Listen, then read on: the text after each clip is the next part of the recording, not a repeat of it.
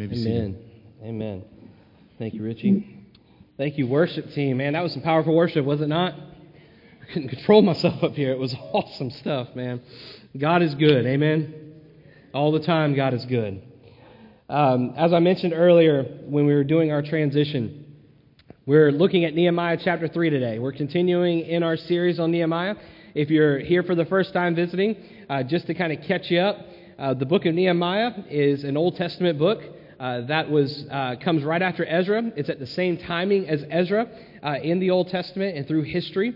And so with looking at this passage, we're seeing kind of the build-up process leading to the building of the wall itself.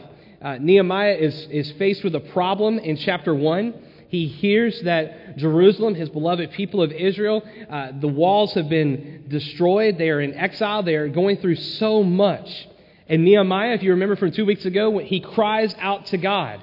And he tells God, Lord, after fasting, after weeping, after mourning over what he's heard of Jerusalem, he comes before God and he cries out to God. And he says that, Lord, forgive the sins of our people, forgive the sins of me, forgive the sins of my family. And Lord, please, I'm paraphrasing here, obviously, but please use this for your glory. Use me however you see fit. And we know after hearing from Pastor Troy last week in chapter 2, how after 4 months of this time of praying before God, Nehemiah comes before King Artaxerxes, and he's the cupbearer. He's the one that takes on any kind of drink or anything before the king to make sure that the king doesn't get poisoned. He's the king's guy. And he comes before, and the king notices that something is up with Nehemiah. And in that moment, he just gives a quick, as Pastor Troy calls it, a flare-up prayer to God, saying, Lord, thank you for hearing me. Because he sees in that moment that the king is going to grant him permission to leave to go check on Jerusalem. And not only send him out to leave, but Nehemiah, as he goes, he's given these letters for the governors and anybody else he comes in contact with, saying that the king has sent him. This is the same king that didn't want anything to do with Jerusalem. And yet God changes his heart and allows it. And it brings us to the point where we are today. So as you're turning to chapter 3, I'm going to actually start right at the very tail end of 2 because I want to point out something from 2. And we're going to go into chapter 3. But I want you to think about something. And I'm in no way trying to make fun of the opportunity of preaching God's word and relating it to football. So please don't take it that way. But this weekend was the last weekend that we had before college football starts. Some of us will say hallelujah. Amen? There's the next 4 months. There's going to be college football on television every single week. And me, and you can hate on me for it if you want to, but my beloved Gamecocks, who will probably let me down again. Go ahead. No, but they're getting ready to start their season. I hope not. But they're getting ready to start their season next week. And I got to thinking about it in the context of this passage today with Nehemiah leading the charge for the building of the wall. I got to thinking about it with my beloved Gamecocks. If it comes time and the season starts, they're not going to get anywhere, or no football team for that matter is going to get anywhere if only the quarterback went out on the field. Would you agree with that? If the quarterback alone ran out on the field and said, I got this, I'll handle it, I don't need anybody to do anything, he takes the football, he's going to have to snap the football himself, he can't pass to anybody, so he's going to have to take off running, and the defensive line is going to swallow him up very quickly. Okay? We know that. Let's say the team comes up together and says, no, we're all going to go out on the field, we're all going to do this. The mission for us is to get to the end of the season, make the college football playoff, and hopefully win a national championship. So we're all going to push for that. We're all going to go out there. We're going to play hard. But they look around and they don't have a coaching staff. There's no head coach to help in the leading of the team. There's no other coaches to help in the playing of making the calls to ensure that this play happens here. There's nobody that's overlooking to see, oh man, that's what they're setting up there. They're going to blitz, so we need to have them adjust here. There's nobody that can do that. It's just the team out on the field. Now, they could be some all-stars and they could play well, and they might win a game or two, but it's not going to go well for them if there's nobody in place helping guide them and coach them along the path. Would you agree? No football team is going to succeed that well. And so we come to this point, and I bring up that just to get you to start thinking about that. The church is called by God on mission to make His name known to the people in which God has placed them. For Holmes Avenue, He's called us here in Park Circle to be on mission for Him. You hear me reference that word a lot, mission. But the mission of God for us here at Holmes Avenue is to glorify God and make disciples of Christ Jesus. That's our mission statement. That's what we live by. And the same is true for our brothers and sisters who proclaim Christ in this community. The whole point of why we exist is to lift high the name of Jesus and to tell others about him until the day he calls us home or he returns. Amen? That is the mission for us. Now, we all have vocations that we have to fill, and we have to do those things along the way. But the overall point of why we exist and are still here on this earth, if we are in Christ, is to proclaim Christ and tell it to everybody. And we look at tonight. We have an amazing opportunity tonight to come alongside our brothers and sisters in other churches in this community and pray for our community itself. I think it's a powerful opportunity that we have tonight. Just to come alongside and say, God, these are the desires and things that we see as that we need you to intervene within our city. So I encourage you, there's a little commercial for you. Again, please try to come tonight for that. But I think about all of that in context of Nehemiah in chapter 3. And here today we're going to see, it's kind of one of those passages where you just read and they say a name and then it tells them what they did and it just kind of repeats itself throughout the passage. But there's something very, very important that we're going to see about this. And those of you that have heard me preach before, you know that I usually typically will go verse by verse and preach through it. That's the way that I've been taught, and that's the way I feel God leads me to preach. I'm going to do something just very slightly different, just because a lot of this is the same kind of thing that we're reading over and over again. But I have some applicable points, I think, that can really help us in regards to where we are here as a church. So with that said, I am in no way being disrespectful to the Word of God and reading it, but I know that this is a lengthy passage, so I'm just going to leave you guys to sit for this, but I will read through it. So let's look, in starting in verse 18 of chapter 2. Verse 18 of chapter 2. And I told them of the hand of my God that had been upon me for good, and also the words that the king had spoken to me. And they said, let us rise up and build. So they strengthened their hands for the good work. But when Sanballat and Horonite and Tobiah the Ammonite servant and Geshem the Arab heard of it, they jeered at us and despised us and said, what is this thing that you are doing? Are you rebelling against the king? And I replied to them, the God of heaven will make us prosper, and we his servants will arise and build, but you have no portion or right or claim in Jerusalem. Starting in chapter 3, verse 1. Then Eliashib the high priest rose up with his brothers the priests, and they built the sheep gate. They consecrated it and set its doors. They consecrated it as far as the Tower of the 100, as far as the Tower of Hananel. And next to him the men of Jericho built. And next to them Zakur, the son of Imri, built. The sons of Hesenah built the fish gate. They laid its beams and set its doors and its bolts and its bars. And next to them Meremoth, the son of Uriah, son of Hekaz, repaired. And next to them Meshullam, the son of Barakai, son of Meshzabel, repaired. And next to them Zadok, the son of Baana, repaired. And next to them the Teochites repaired, and their nobles would not stoop to serve their Lord. Verse 6. Joiada, the son of Pesach, the Meshullam, the son of Besadiah, repaired the gate of Yeshana. And they laid its beams and set its doors and its bolts and its bars. And next to them repaired Melatiah, the Gibeonite, and Jadon, the Marathonite, and men of Gibeon and of Mizpah, and seat of the governor of the province beyond the river. Next to them Uzziel, son of Herariah, goldsmiths, repaired. Next to him Hananiah, one of the perfumers, repaired, and they restored Jerusalem as far as the broad wall. Next to them Repavi, the son of Hur, ruler of half the district of Jerusalem, repaired. Next to them Jedediah, the son of Harampham, repaired opposite his house. And next to him Hattush, son of Heshabaniah, repaired. Malchijah, son of Hariam, Hashab, and the son of Pahab Moab, repaired another section of the Tower of the Owens. Next to him Shallum, son of Helashesh, ruler of the half the district of Jerusalem, repaired, he and his daughters.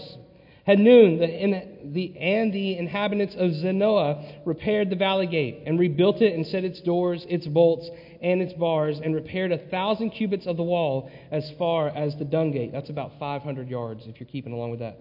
Malachiah, son of Rechab, ruler of the district of Beth Haccherem, repaired the dung gate. He rebuilt it and set its doors and bolts and its bars. And Shallum, the son of Kol-Hozeh, ruler of the district of Mizpah, repaired the fountain gate. He rebuilt it and covered it and set its doors, its bolts, and its bars. And he built the wall of the pool of Shelah of the king's garden, and as far as the stairs go down to the city of David. After him, Nehemiah, the son of Azbuk, ruler of the half the district of Bezor, repaired to the point opposite the tombs of David, as far as the artificial pool, and as far as the house of the mighty men. That is not the same Nehemiah as in this book. After him, the Levites repaired. Rehum, the son of Anai. Next to him, Hashabiah, rulers of the half and district of Keilah, repaired for his district. After him, their brothers repaired. Bavai, the son of Henadad, ruler of the half district of Keilah. Next to him, Eser, the son of Jeshua, ruler of Mizpah, repaired another section opposite the accent of the armory at the buttress. After him, Baruch, the son of Zabbai, repaired another section from the buttress to the door of the house of Elishib, the high priest.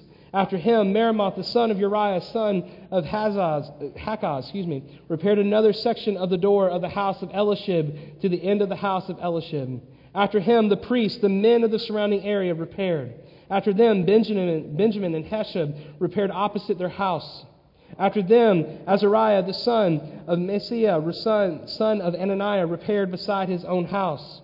After him, Bimenu, the son of Henadad, repaired another section from the house of Azariah to the buttress and to the corner. Palal, the son of Uzziah, repaired opposite the buttress and the tower, projecting them from the upper house to the king at the court of the guard. After him, Pedaiah, the son of Parash, and the temple servants living on Ophel, repaired to the point opposite the water gate at the east and projecting tower. After him, the Teokites repaired another section opposite the great projecting tower as far as the wall of Ophel. Verse 28, above the house gate, the priests repaired, each of his opposite of his own house. After them, Zadok, the son of Immer, repaired opposite his own house. After him, Shemaiah, the son of Shechaniah, the keeper of the east gate, repaired. After him, Hananiah, the son of Shemaiah, the Hanam, and the sixth son of Zalaph, repaired another section. After him, Meshullam, the son of Berechiah, repaired opposite his chamber. After him, Malchijah, one of the goldsmiths, repaired as far as the house of the temple servants and of the merchants opposite the muster gate, and to the upper chamber on the corner. And verse 32, and between the upper chamber on the corner and the sheep gate, the goldsmith and the merchants repaired. And may God add his blessings to the reading of his word. Let's pray. Father God, Lord, I thank you, Lord, that you can use a mere sinful man that is saved by your grace to preach your word. And Lord, I thank you that, Lord, just standing before these people and having the opportunity to preach your word, it's such a humbling thing. I thank you, God, for the opportunity. Father, as we look at this passage, Lord, and look at these points and how they can apply to us, God, Lord, I pray that you be glorified. I pray for our brothers and sisters that are lifting high the name of Jesus now. Move mightily through their churches.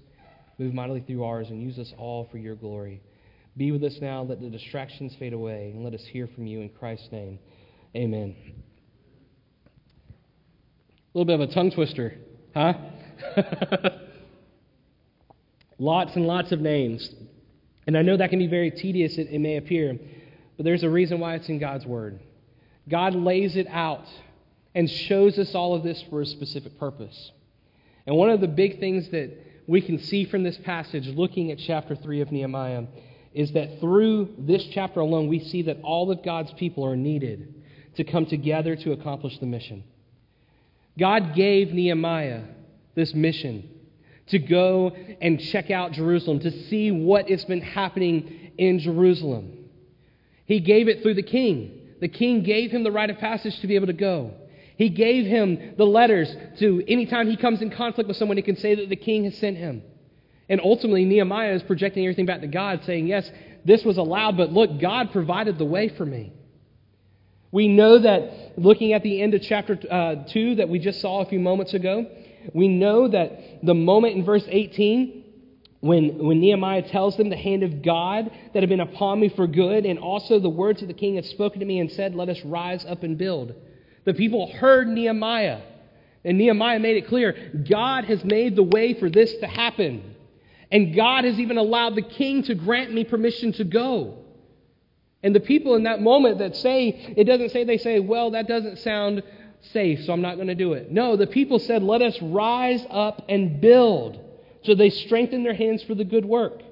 And as we know from verse 19 and verse 20 of chapter 2, as we read, specifically 19, these men come back and they're jeering him and they're despising him and they're saying, "You're going against the king.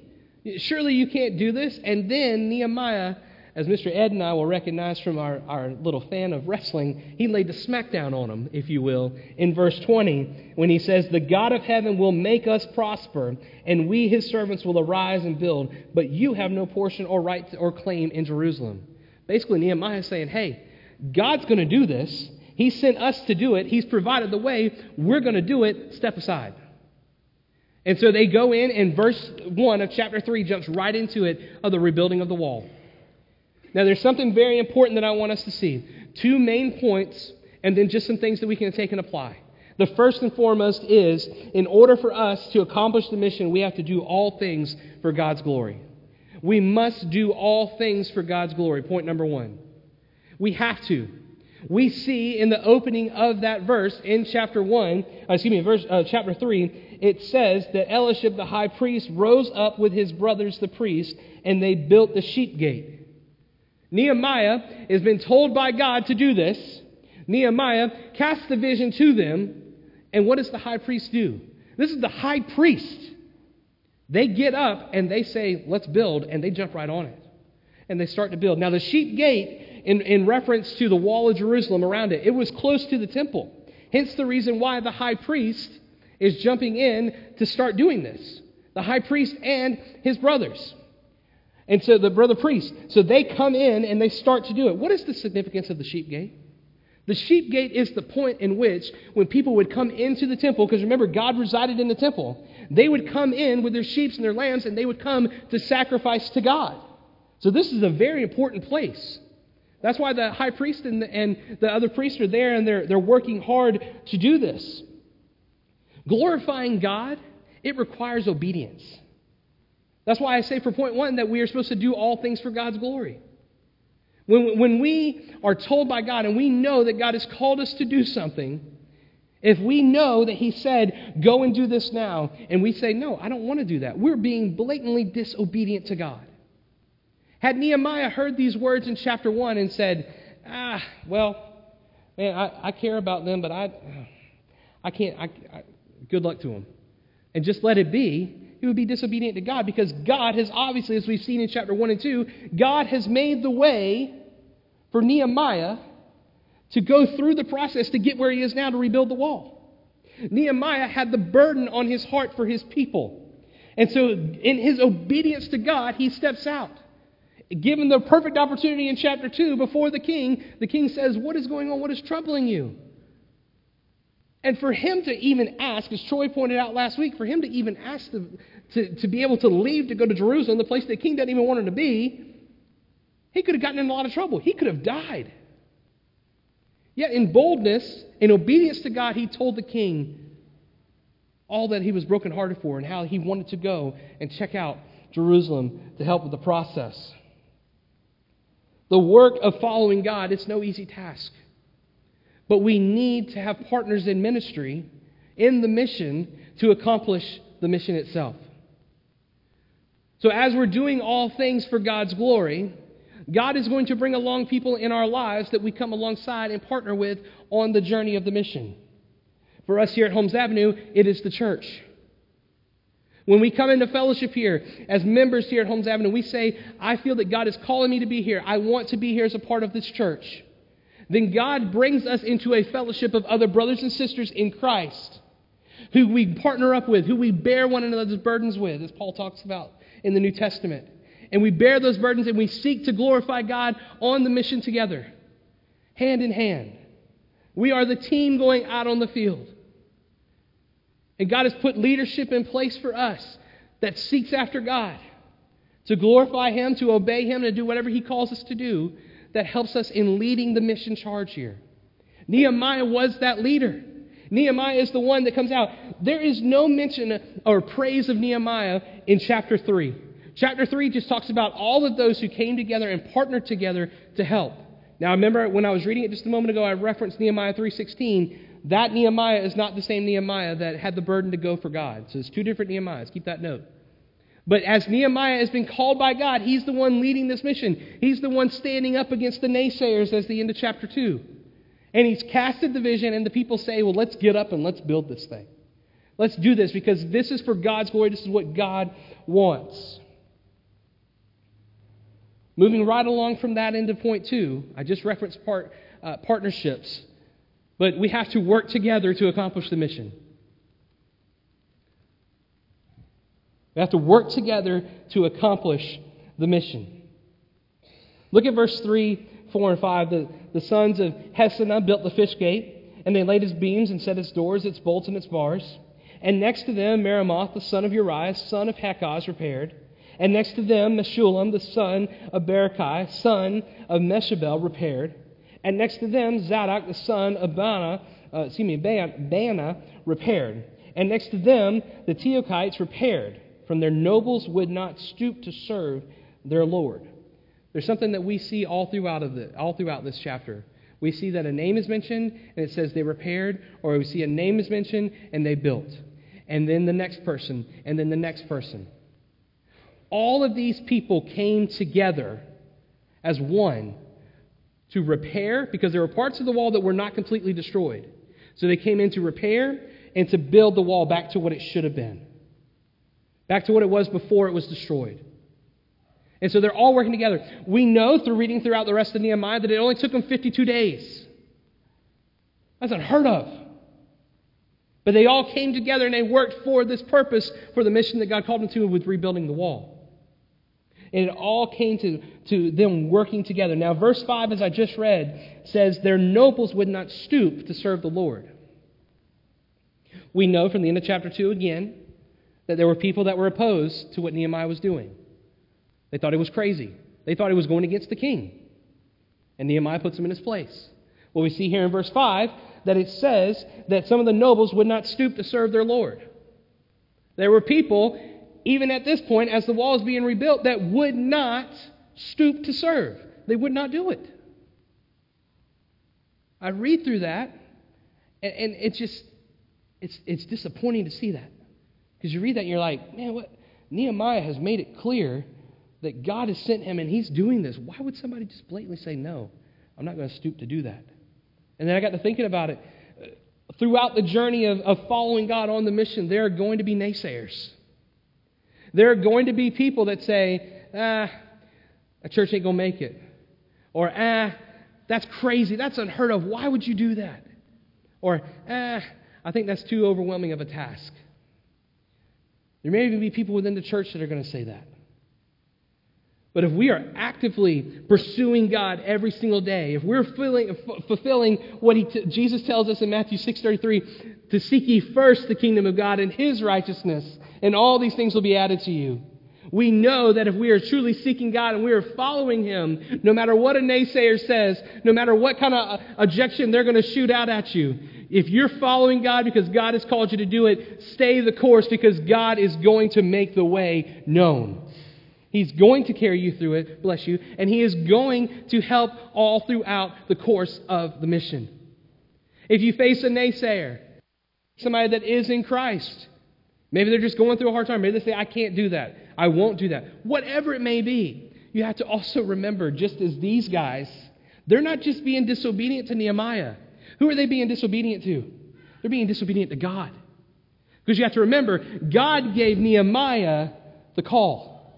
God told Nehemiah to go and do this.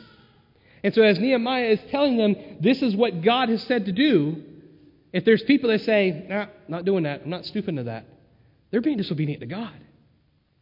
And so on the course of the mission, as part of the church, if we encounter that, we have to stand firm and say, God has called us to do this, we're going to do it. If you're not in with that, pray for them and show them leadership by being obedient to God. Because here's the thing, obedience to God speaks volumes. When we're obedient to God and we're truly seeking after Him and we want to glorify Him with our lives and we stand in full surrender no matter what we face,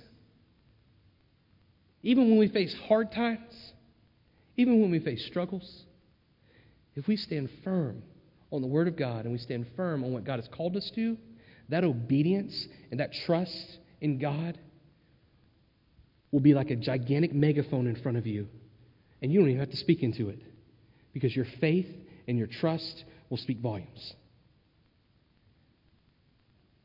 And it'll change lives for God's glory. You don't have to say it.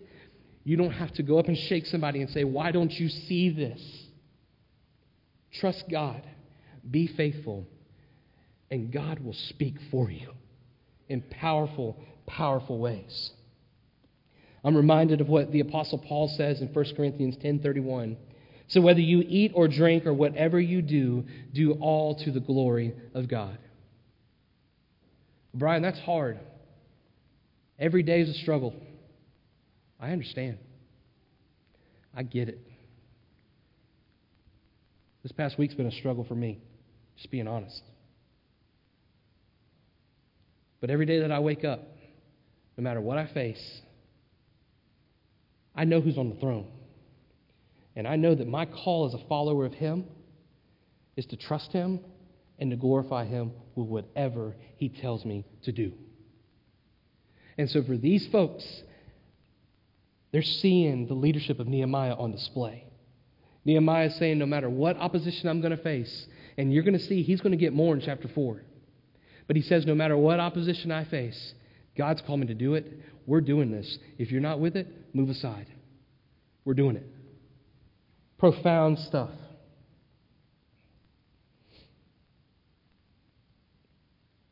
There are many other things that we could point out from this, but for the sake of time, I want to point out some things that are some huge takeaways for us from this passage. I encourage you to please take the time, and like I said, I know it's hard because you're reading these names and you're trying to pronounce them and understand where you're going with all of these. But as you're reading through this, number one, I would encourage you, if you don't have a study Bible, get a study Bible. If you don't know how to get one, I'll give you one. I'll find a way. But there are some really good, insightful things that as you reach these names, there also is a huge map inside of study Bibles that point it all out. I would encourage you to get your hands on one. If you don't, like I said, I will definitely get you in contact with one. But one of the things that I think is just so cool is as the high priest is starting to build the sheep gate, it goes all the way around full circle. And so it's building the wall counterclockwise. And at the end of it, you'll notice in verse 32, it says, in between the upper chamber of the corner and the sheep gate, the goldsmiths and the merchants repaired. It started at the sheep gate. It came all the way back around to the sheep gate. Now, I don't want to get all theological, but think about that for a moment. The building of the wall, where God called Nehemiah to do, started at the sheep gate, which is the same place where they would go into the sacrifices to God. That was a moment to glorify God. And so all the work comes back around where? Full circle. To the sheep gate, where they would go in with the sacrifices to glorify God.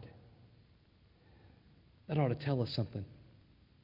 Everything we do, no matter what we face, as we go all throughout the journey of life, everything comes back to the point that everything should be done to the glory of God. For His name's sake. Some takeaways. The walls. This wall that is being built. It is for security for them. It is so that they can be safe from the attacks of their enemies. It is there in place. But I would even dare say this wall represents their identity in God. Because as the wall is being rebuilt, it's the place in which the temple is. It is the place in which God has told Nehemiah, this is how you're going to go. Go about here and do it. As that wall is built, it's to show God is not finished with them yet. That is huge, especially for us. Because the restoration of the wall represents the reversal of the humiliation and of the defeat and destruction suffered by Israel's sin. We know from reading previously that Israel had sinned, and this was allowed to happen.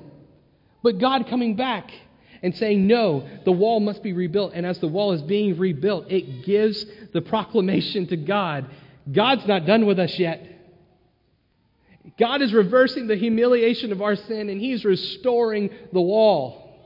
Think about Nehemiah in chapter 2, verse 3, where he says, I said to the king, let the king live forever. Why should not my face be sad? When the city, the place of my father's graves, lies in ruins, and its gates have been destroyed by fire.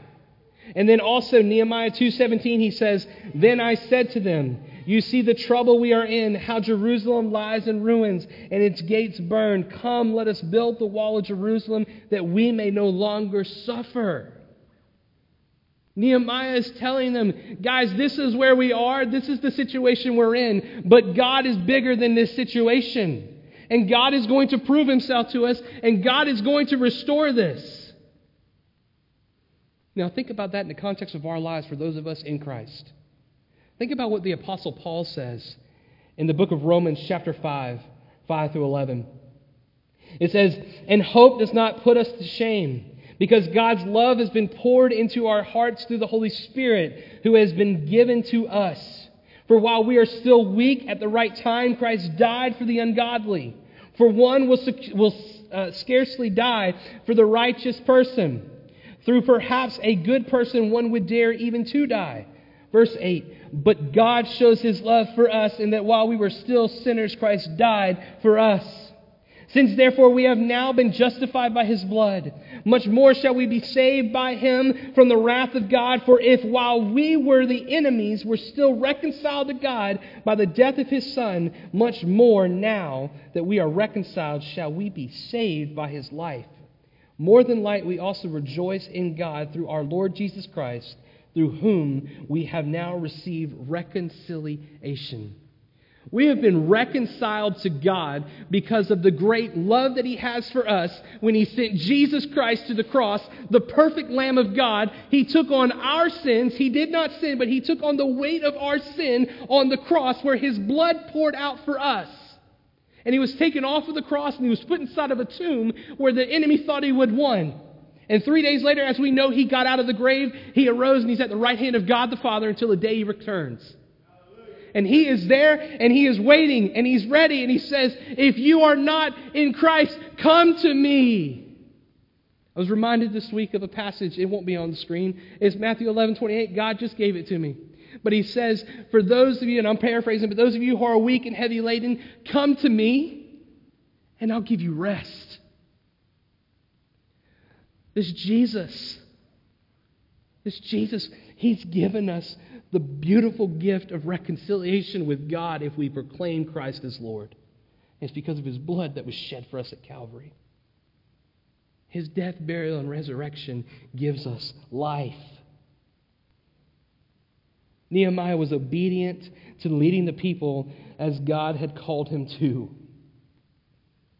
And we see that most people were obedient to follow Nehemiah, ultimately obedient to follow God.